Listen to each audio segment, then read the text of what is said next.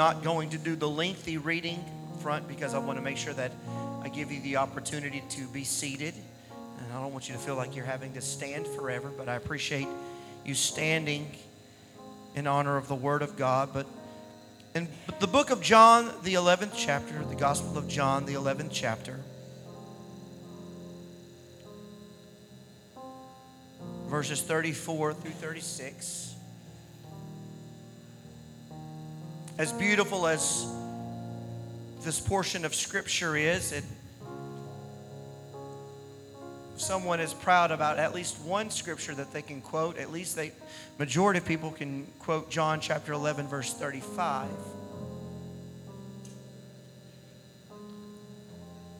If you have a hard time remembering things, John chapter 11, verse 35 is your go-to.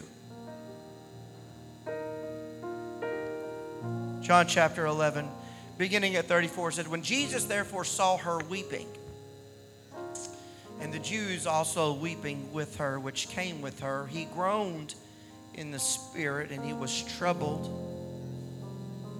And he said, Where have you laid him? And they said unto him, Lord, come and see. And Jesus wept." Jesus wept. It was in an emotional response. It was in this emotional outpouring, this act of pouring out of himself in the midst of grief, that the Jews then said this, "Behold, how he loved him." And God's response to death, and God's response to the mourning, and God's response to a closed off need as he began to weep, the people said of Jesus, "Behold, how he loved him." I want to generalize this message today and not focus just upon Lazarus, but upon us. Not upon a depth thing, but a general things in life. Upon needs, upon burdens, upon cares. And I want to shift the focus on how he loved him. Right. And I want to minister, if I can, from the word of the Lord today, from this subject. Behold how he loves. How he loves. Come on, why don't we close our eyes, lift up our hearts and our voices today. If you have a need, I want you to open your mouth and I want you to pray for the next few moments. Come on.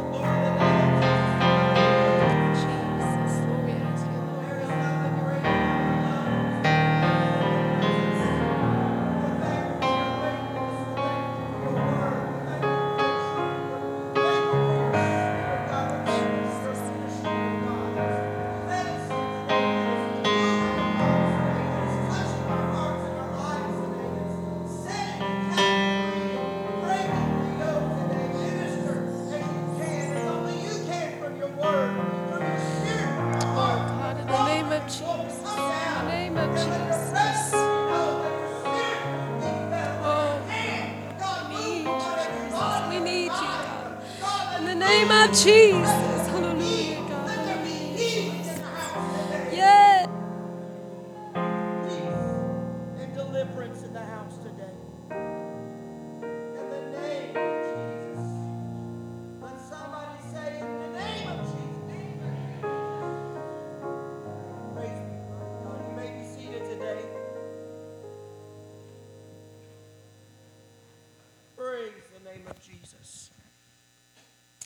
John was truly one that had revelation and the depth, understanding, and knowledge of the love of God. No one would write to the heart of God the way that John would write. No one would understand specific things about Jesus and about the revelation of his deity and the understanding of the heart of God the way that John would write. I guess that would go back to the day when the Lord had called the disciples out of the boat when they had toiled all night and they had caught nothing. And the Bible said that when Peter realized in his sin that he had disrobed himself, and he was out in the boat, and he was fishing, and he was naked, and he had no cloak around him. The Bible said that when Jesus called him and Peter swam to him, that Jesus began to already minister to Peter's needs, and minister to Peter's wants, and minister to Peter's failure. But then finally the Bible said that when they looked up, that John had his head rested upon the chest of Jesus. He truly felt and heard the heartbeat. No one would write about the love of God in the depths and the ways and the manners in which John would write about it. 1 John, the 4th chapter, verses 9 and 10. And this was manifested, the love of God toward us, that because that God had sent his only begotten Son into the world, that we might live through him. Herein is love, John writes, not that we loved God, but that he loved us and sent his Son to the propitiation for our sins, to be the atonement, to be the makeup for, to make the amends for our wrongdoing. And this was the love of God demonstrated, that God would bridge the gap, that God would cover the hedge, that God would touch the space for us, that God himself, he also writes, is love. By the definition and intense feeling of a deep affection and great interest and great pleasure and want for something, towards something. Scripture indicates that his love was to us before we even had existence. Before we were ever created, God had this deep, undying affection towards humanity. In Romans, Paul writes that his sacrifices were before we were yet sinners, that in that he had commanded his love towards us. His love was already spoken in our direction. His love was already spoken for our lifetime. His love was already demanded for our individual bodies, our individual souls, our individual existence before the foundations of the world were even created. I want to talk to you about his love, his saving love in John 3, verse 16. For God so loved the world that he gave his only begotten Son, that whosoever believeth in him should not perish but have everlasting life. That saving love, according to John the 15th chapter, that he would willingly lay down his life for a friend, shows that there is no greater love than this. That is a saving love of God, that God himself purchased the church with his own blood, his own sacrifice to save us from our sins. His powerful love, as Paul writes in Romans the 8th chapter, verses 36 through 39. As we are counted as sheep for the slaughter, he says, nay, in all these things we are more than conquerors through him that loved us. That powerful love that was, I am persuaded that neither death, nor life, nor angels, nor principalities, nor power, nor things present, nor things to come, nor height, nor depth, or any other creature shall be able to separate us from that powerful love which is in Christ Jesus our Lord. There is nothing stronger in this world than the love of God. There is nothing greater in this world than the love of God, because his love is securing. Zephaniah, the 3rd chapter, the Lord thy God in the midst of thee is mighty, and he will save, and he will rejoice over thee with joy, and he will rest in his love. He will joy over thee with singing. Jude would even command the scriptures in his securing love to keep yourself in his love as you wait for the mercy of the Lord Jesus Christ to bring you life. That securing love that God has for you to rest and abide. David talked of his never-ending love. How priceless in the 36th Psalm is your unfailing love, O God. People take refuge in the shadow of your wings. And as Jesus stood outside of the sepulcher, as he stood outside of the grave in which they had laid his friend Lazarus, Jesus begins to weep. And they noticed then the emotional connection that the Lord had towards humanity. And they said this, behold how he loved him. One of the things that I often reference to people when counseling, especially with relationships and with marriage, Dr. Chapman wrote a book back in the 80s talking about the 5 love languages. If you've never read it, he basically breaks down the generality of love as given by God and humanity, that love is expressed in 5 specific ways. Love is expressed in time, touch, gifts, words, and service. These are 5 specific, not general ways, but specific ways that love is not only expressed, but love is received. You see, we demonstrate and we receive love, and this is how we show and receive it, and we all receive it differently, because to somebody, being told that they are wonderful and that they're special and that they are loved and that they are thought of, that these words of affirmation are something that someone takes to heart, and they know it, that they are truly loved by this individual. Someone may feel that when someone gifts them roses or candies, that they are gifted with things that they've wanted or desired, that gifts are what makes them feel that they are loved. This is how they feel that they are receiving love from someone, because you have made me feel that I am special. You have made me feel that I am something to you, because you either speak to me the way that I want to be spoken to, you give me things that I want, or you spend time with me, or maybe that you put your arm around me, or you gently graze my hand and you grab me by the hand and you parade me through Walmart or through the streets, and you refuse to let me go and you hold me close. Or maybe it's just because you do something for me that I need done. You take out the trash, or you wash the dishes, or you clean the car. You make sure that you take out care of little things in my life that I need to be taken care of, to show me. But just because you receive love a certain way doesn't mean that you in turn show your love that way. Maybe you're not good with your words, even though you want to hear it in yourself how much you are loved. You're not good with words yourself, and so because you can't say I love you the way that they need to hear it. Maybe you can't say how much you care the way that they need to do it. You go out and you buy lavish things because maybe words of affirmation aren't the way that you speak your love language. What's important is knowing the other person's love language, according to Dr. Chapman, because the way that you speak it might be in gifts and in acts of service, but maybe they need touch. Maybe they need time. And if you're too busy buying them gifts, but you're not spending time with them, as much as you gift them, they still feel inadequate. As much as you gift them, they still feel that they have no place. Why? Because at some point, languages must be understood. Here is something about God that we don't understand. He expresses His love in all 5 of these ways. And some of them do not compute to us because we do not know how to translate love to Him.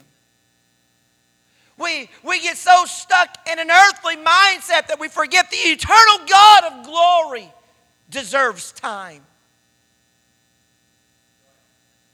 deserves words of affirmation. The God of heaven, He deserves gifts. The God of the universe deserves acts of service. In fact, in His Word, according to His words, and as we demonstrate these types of love, these are ways that we do it. And yes, He does desire touch. See, it's just our way of showing love. It's not just our way of receiving love. It's His way of showing and received him. Because we have not an high priest which cannot be touched with the feelings of our infirmities. He understands the burdens that you carry. He understands the steps that you walk. He understands the trials of your faith. He understands the hardships of life. And because he is moved by the emotions, we need to understand how he loves, because he has a powerful love, because he has an everlasting love, because he has a securing love, because he has a saving love. Jesus gets word from Bethany that his friend Lazarus is sick. He immediately begins to send words to bring comfort. Tell them the sickness is not unto death. Didn't mean that it wouldn't go through death, but he didn't say it's not going to be unto death. The purpose of his coming was that we would have life and that we would have it more abundantly. Life and life more abundantly. And when you've put your faith and you have put your trust and your confidence in God, and all you can hear and understand that death is not the ending with him. It's grievous to us when we face it. It's grievous to him to see what it does to us. That's why Jesus wept. It not only hurt him to see what death can do to people, it hurts him to see what it can do to people's trust in him concerning it. I don't want any of you to ever question if God loves you, because that's not a question. That's a falsification of truth. He loves you because he is love. He loves you because he's your creator. He loves you because he's your savior. He loves you because he's done everything that he can do in your lifetime to show you that he speaks languages of love. How many of you have been touched by him? How many of you have been blessed by him? How many of you have been given gifts by him? How many of you have had words from him? How many of you have spent time? I'm going to tell you, he demonstrates his time with you. He demonstrates his touch to you. He demonstrates his affection because his love is never in question. I want you to behold how he loves.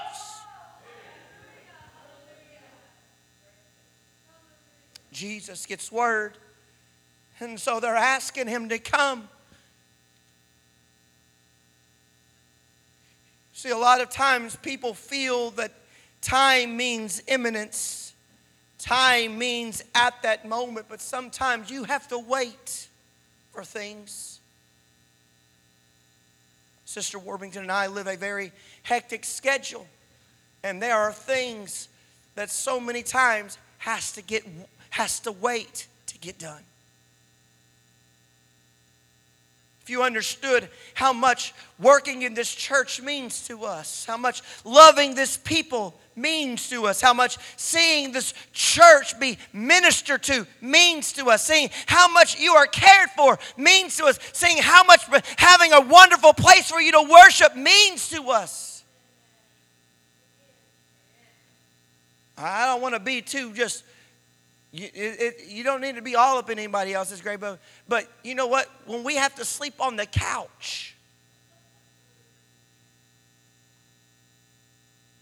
when we have to sleep on the couch because our bed has laundry piled up on it,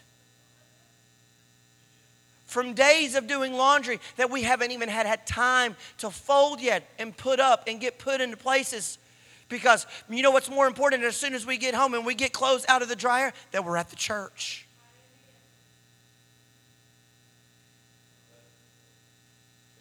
You know what's more important than folding laundry? Making sure that we're at the hospital to let you know that your pastor loves and your pastor cares. It's not a burden to us. It's a joy that we have. And because it's a joy, we don't mind. Trust me, we don't mind not doing the dishes. Sometimes not doing the dishes becomes a game. How high can you stack the pots in the sink before somebody realizes the Leaning Tower of Potsa is going to fall over and make a mess in the kitchen before it needs to get done? And when it gets out of hand for Sister Warbington and I to handle, we just pay someone to come and do it. That way we ain't got to mess with it. Which is also a blessing because I saved her from grief and she saved me from losing my Holy Ghost. See, sometimes we measure God's love based on time. But you have to realize that time showing up is different being time spent. He never leaves you. He doesn't forsake you. I think you need to count it a blessing that when you called upon Him, even if it seems like it was 4 days late, He let you know, I'm going to be there. He let you know, I'm going to show up. He let you know, I'm not going to let you go through it alone. He let you know, you're not going to carry it by yourself. I'm going to show up. And you know what? When He says He's going to show up, He shows up.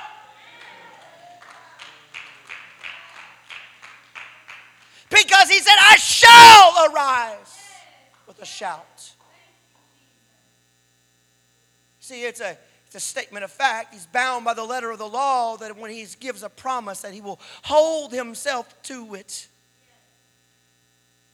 See, John is very carefully writing out the testimony of Jesus, showing 7 signs that pointed to Jesus being the Messiah. The first was in John, the 2nd chapter when He changed the water into wine. The second was the healing of the official son in John the 4th chapter. And the third was the healing of the invalid in chapter 5. And 6 was the feeding of the multitude. And 7 was walking on the water at the end of chapter 6. 7 was the healing of the man born blind in John chapter 9. And then Jesus stands in front of a grave where they have put a stone in the way because his friend Lazarus was sick. When Jesus said it's not unto death and Lazarus dies, people just began to put things aside and began to say, well, I guess He doesn't love.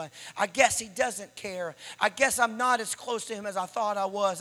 I guess the church really didn't care about my needs because they didn't come immediately when they called. I guess I really wasn't special in His eyes. I guess I really didn't mean anything to Him. I guess we weren't what I thought we were. And then all of a sudden you begin to write God off. You begin to write God off in your life. And I said, well, there's no reason to prioritize being in the house of God because every time I'm there, I don't feel it.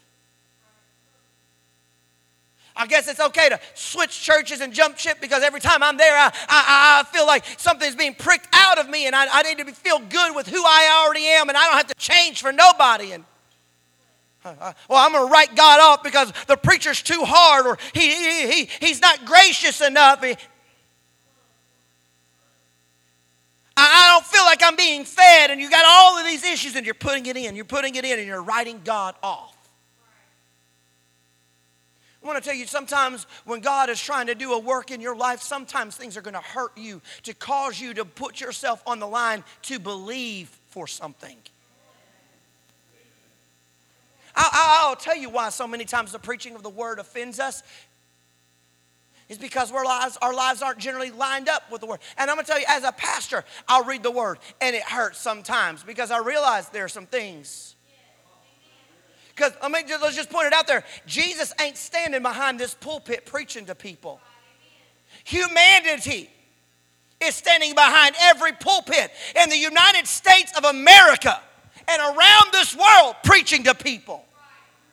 Flesh is standing behind every pulpit across America preaching to people. And flesh has always stood behind the pulpits across America and preached to people. Every pastor is a human. Jesus Christ is not manifested Himself in flesh standing behind pulpits across the United States of America today.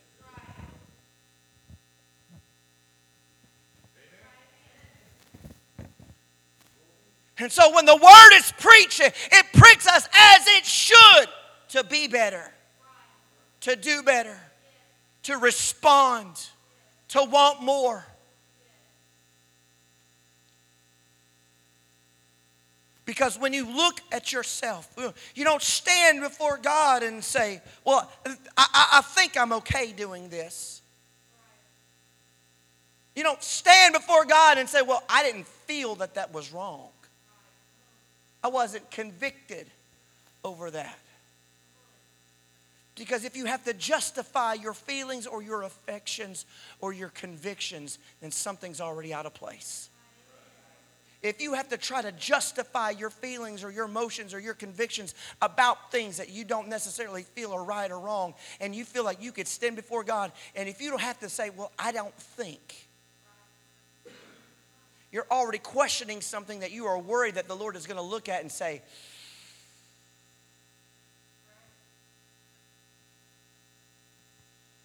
see, we have a tendency when God does not show up in our time and in our flesh to write him off. And so they began to deal with things as they normally would. And I don't blame them for it. I don't blame them for taking Lazarus and putting him, Brother Allen, in burial clothes. I don't blame them for disposing of the body, Sister LaCarol, because nobody wants dead things just hanging around their life.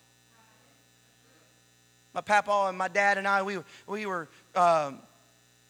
looking at some tools that we were going to need for this building because my papa don't have a nail gun, and we're going to the Lowe's, and we're pricing stuff because we're just going to make sure that we're doing all this stuff. But we're sitting down and we're at Popeyes and we're talking. Well, actually, I'm eating, they're talking because I hadn't eaten all day, and so I'm scarfing my face down because I'm trying to get things done in a hurry because I'm still technically working.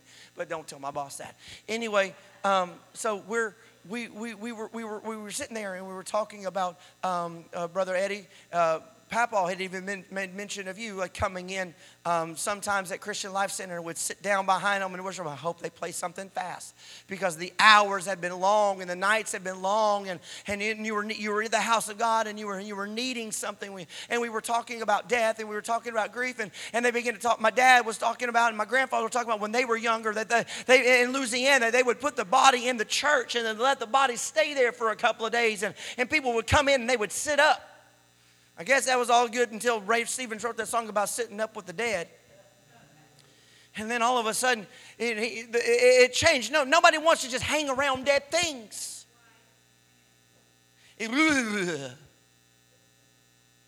To some people who can't handle it, because a lot of us don't have the time with it like Brother Pennington does, and he's used to it. But in what he does, he's used to having to comfort people who don't know how to handle loss. Next time you see him and he's having, tell him thank you, because he has to go and he has to face families in very difficult situations. And before a minister can bring comfort to a family, he's just here. I'm here to take care of you. Because the average person does not know how to handle grief and loss. And we can't handle dead things just being around. I don't blame Mary and Martha for making those plans. I don't blame them for having, but I do know that it hurts when they had every hope and every feeling once they had a word from God, because God does not fail us. I don't fault them, because God's word does not lie. He's not a man that he should lie, nor the son of man, Brother Brandon. The Bible says in Numbers that he should repent. God's not like us. He doesn't come short. He doesn't leave us hanging. He doesn't call us out to just let the ground fall out from underneath our feet. He's not going to speak hope and then let you live in despair. He's not going to speak redemption and let you live in condemnation. He's not a man that he should lie, nor the son of man that he should repent. I don't fault them for believing the word of God, that the sickness is not unto death, but unto the glory of God. But I do understand when you misunderstand time. And he shows up and it's 4 days later, and all of the bad things start setting in, and they're worried about, well, there's no hope for a miracle now. And Jesus shows up and they say, well, if you would have just been here, we wouldn't be grieving the way that we do. You wouldn't be understanding it the way that we are seeing. And as he begins to speak comfort He begins to speak and minister to Mary. And he begins to speak and minister to Martha. He's calling them out. He's calling Mary out of a place where she's sitting in a house and she's being comforted in her sorrow. I want you to come out and I want you to see God do a work. Oh, I want to preach a little bit. I'm going to tell you, it may not be the best time in your life right now, but God wants you to get out of your house and He wants you to come to a place where you can see God work. It's not time for you to stay at home and fall back on the things that God wants you to see. He wants you to be in the house where you can receive comfort. He wants you to be in the place where God is getting ready to speak to needs. Oh, He wants you to be in the place where God can speak to your miracle. Oh, He wants you to be in a place where you can receive a word from glory. You may have given up on some things. You may have already fallen some words on deaf ears and throw them to the side. But I want to tell you right now, God's word does not return unto Him void. And He said, it's not unto death. I want you to take me where you've laid Him. I want you to take me where the need is. I want to expose my word to you.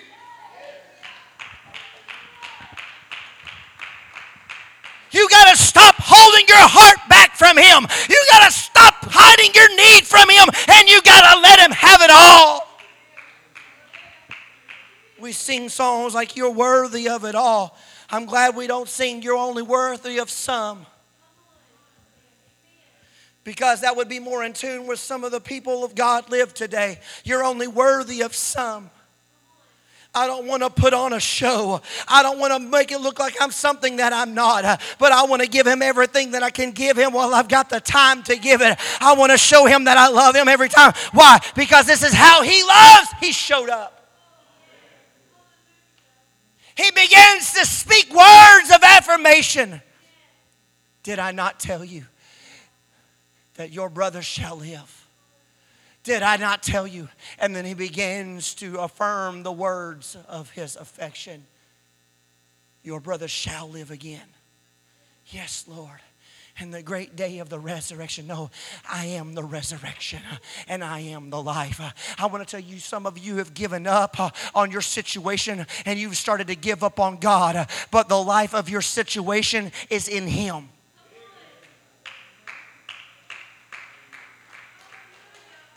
Why do you think we try to pull stuff out of you that you feel uncomfortable to give? It's not because it's past your time. It's not because you're too old to praise. It's not because you've gotten too complacent. It's because there is resurrection power inside of Him. There is life in Him. There is hope in Him. There is joy again in Him. There is peace in Him. Because this is how He loves us. Where have you laid Him? God is not going to just kick down the door. He says, behold, I stand at the door and I knock.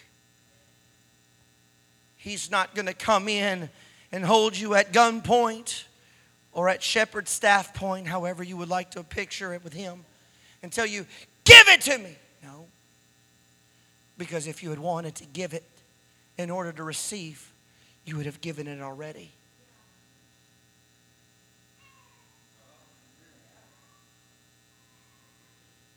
Where have you laid Him, Sister Warbington, if you want to come?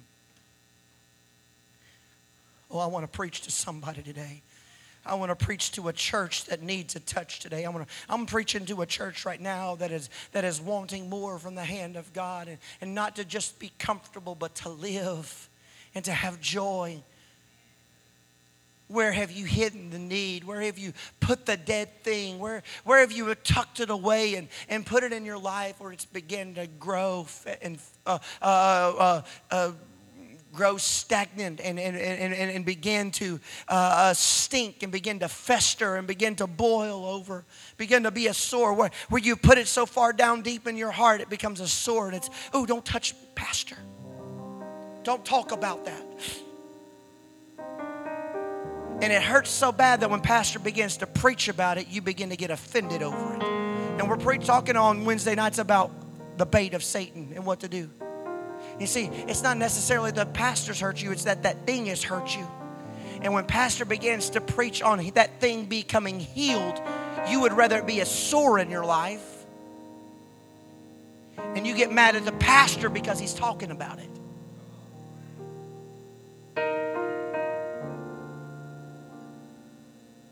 Jesus. When they come down where Jesus was and they saw him, they fell down and they began to worship him. My brother had not died if you had been here.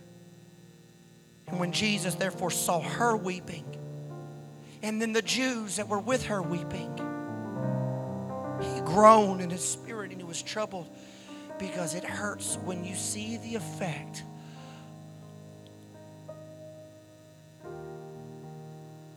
It hurts when you see the effect of what time will do to people who have given up.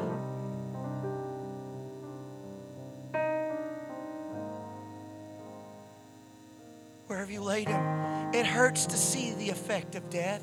It hurts to see the effect of abuse. It hurts to see the effect of alcoholism. It hurts to see the effect of lives that are broken because of relationships that could be mended. It's hard to see the effect of depression. It's hard to see the effect of pain in someone's body when they won't worship, when they won't pray, when they won't come to church, when they won't believe, and when they won't try. He groaned in his spirit and he began to weep. And Sister Pam, the people said, how he loved him. I want to tell you right now, it grieves him in the Holy Ghost. It grieves when you've got the potential of a lifetime at your grasp, and you throw it away and you discard it because there's something hurting in your life. It grieves when there's opportunity for peace and for joy and you discard it because of the hurt that is hidden in your life. And it's too sensitive. You don't want to touch it. Don't talk about it, Pastor. Don't preach about it, Pastor. It's too hard, Pastor. It hurts too much, Pastor. You're too rough, Pastor.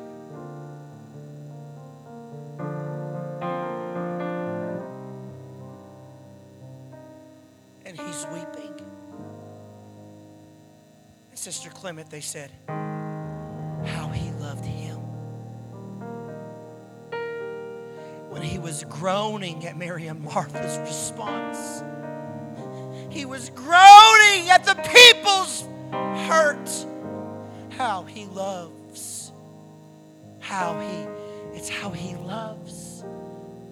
He loves you in that same dynamic. He loves you in that same measure.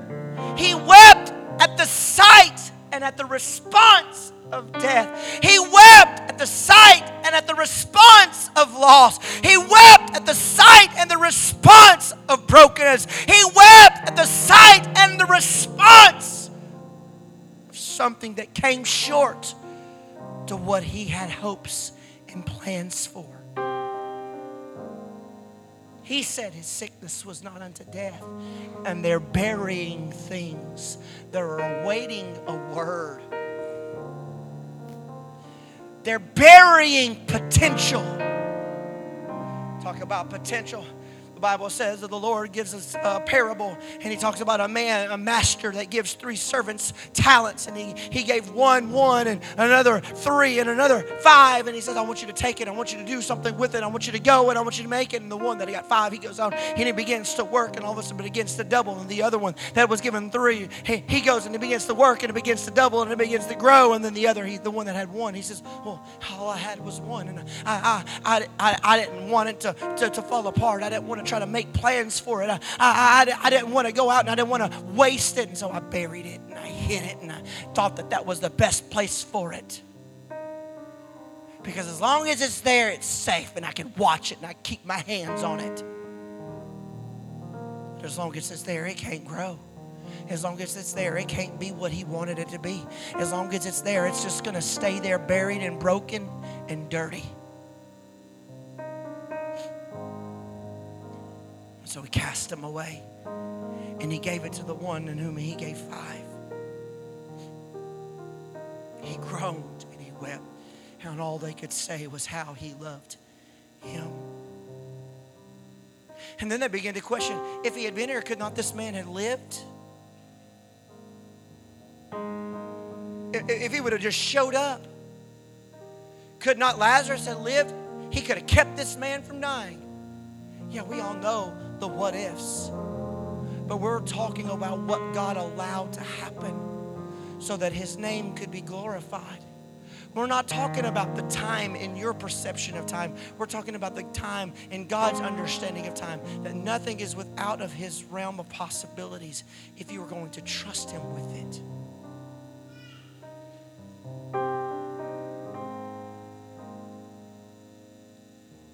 So now Jesus is having to call for things to get removed that shouldn't even be in the way. How many of you have things in your life that are a separating piece, separation thing that shouldn't even be there, but you've allowed it there as a safeguard for the things that didn't happen?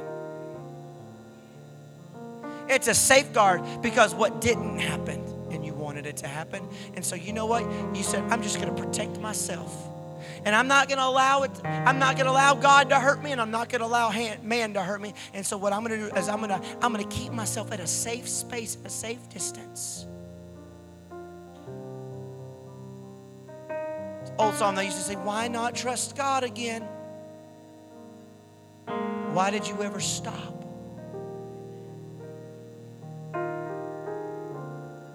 Why does it have to be so offensive when pastor preaches? Why does it have to hurt so much when the word comes forth and it's strong? Because you know what? There's something sensitive there that hurts. But you know what? What happens when something hurts and it's sensitive, Brother Carl? The more that you keep touching it, the more that you keep anointing it, the more that you keep covering it, the more that you keep attending to it, the more that you keep acknowledging that the hurt is there, the less sensitive that it'll be. And you know what happens, Sister Pam? It heals.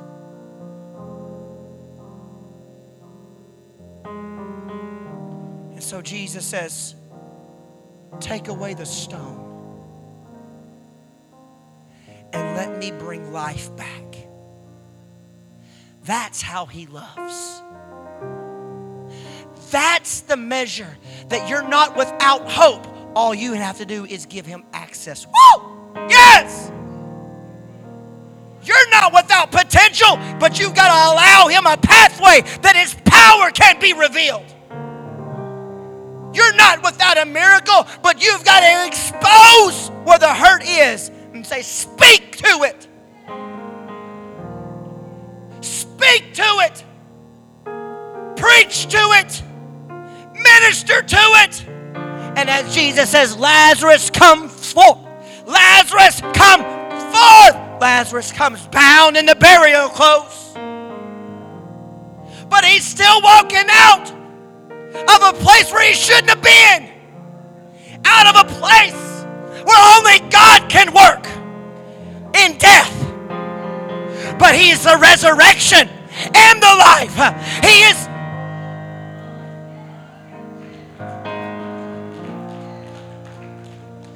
Oh, I'll feel the Holy Ghost. Stand with me this morning.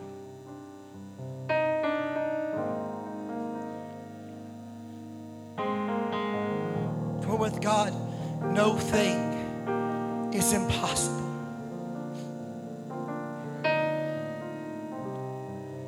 But it is us that determine that He has limits, possibilities, when no thing is impossible. The only thing that God will not do is remove the stone so that your need can be exposed. You see, He shows up with His touch. He shows up with His words of affirmation. He shows up with His time and His attention. He shows up in His acts of service because He was requested to be there. And the gifts only come when the needs are exposed. Lazarus, come forth.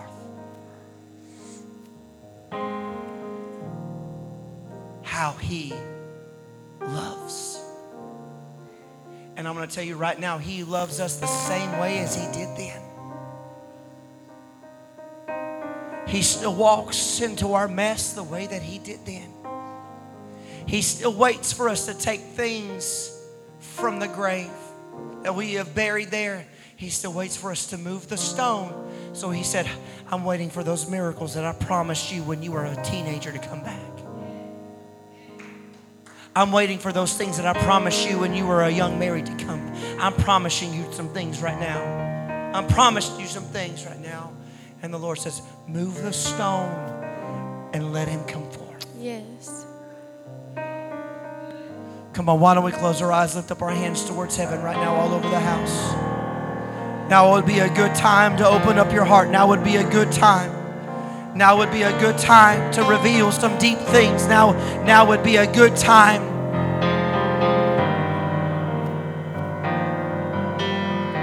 Come on, you're a miracle in the making right now. You're a miracle in the process. You are safe within His secure and His eternal and His powerful and His keeping love.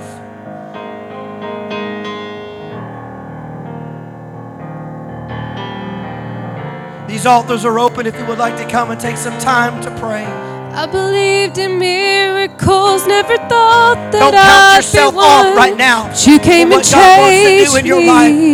Don't mark yourself off the for your list that you lost all favor or potential with Him. Now's not the time to say, I'm not worthy any longer. Now's not the time to say, God, you failed me. Now's not the time to say that I messed up too much. Now's not the time to say that it can't happen. Now is not the time. Now remove the stone. I believed in miracles, never thought that I'd be one. And just You see came and changed how He loves you. All for your glory. I believed in miracles, never thought that I'd be one. But you came and made me a testimony. I believed in miracles, never thought that I'd be one. But you came and changed me, all for your glory. I believed in miracles, never thought that I'd be one. But you came and made me a testimony. I believed in miracles, never thought that I'd be one. But you came and changed me, all for your glory. I believed in miracles, never thought that I'd be one. But you came and made me a testimony. So glad I don't look like what I have been through. I can't imagine my life without you. I believed in miracles, never thought that I'd be one. But you came and changed me, all for your glory. I believed in miracles, never thought that I'd be one. But you came and made me a testimony. I'm so glad I don't look like what I have been through. I can't imagine my life without you.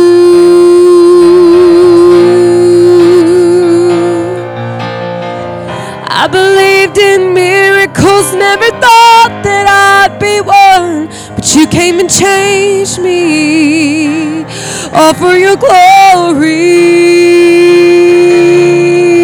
I believed in miracles, but never thought that I'd be one. But you came and made me a testimony. I'm so glad I don't look like what I have been through.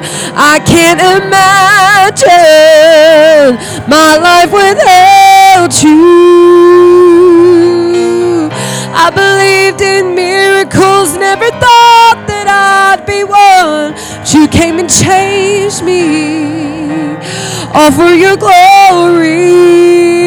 Yeah, I believed in miracles, never thought that I'd be one, but you came and made me a testimony. I'm so glad I don't look like what I have been through. I can't imagine my life without you.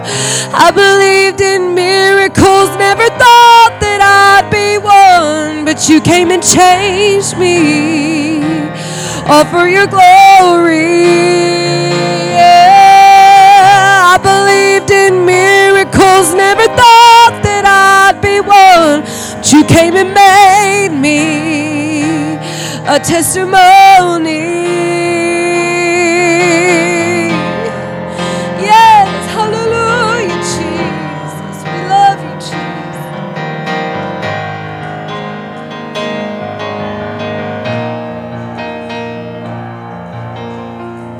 I believed in miracles, never thought that I'd be one, but you came and changed me, all for your glory. I believed in miracles, but never thought that I'd be one, but you came and made me a testimony.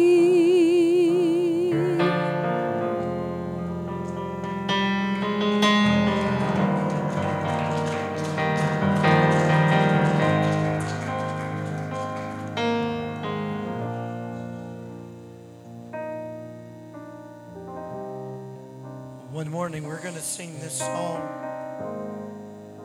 and it's going to click and it's going to register with everyone. I was telling Sister Warbington this yesterday. I said, I really feel that there's going to be a breakthrough that happens one day when someone realizes the power of the words that are written. I believed in miracles. Never thought that I'd be one. So you didn't have blind eyes open. So you didn't have deaf ears unstopped. So cancer didn't fall off of your body. So you didn't get up and start walking out of that wheelchair. No. But when I think of the mercy and the grace that has been bestowed, I shouldn't be here now. Oh, yes. I'm glad I don't look like what I've been through. Come on. I'm glad I don't look like what I've gone through. I'm glad I don't wear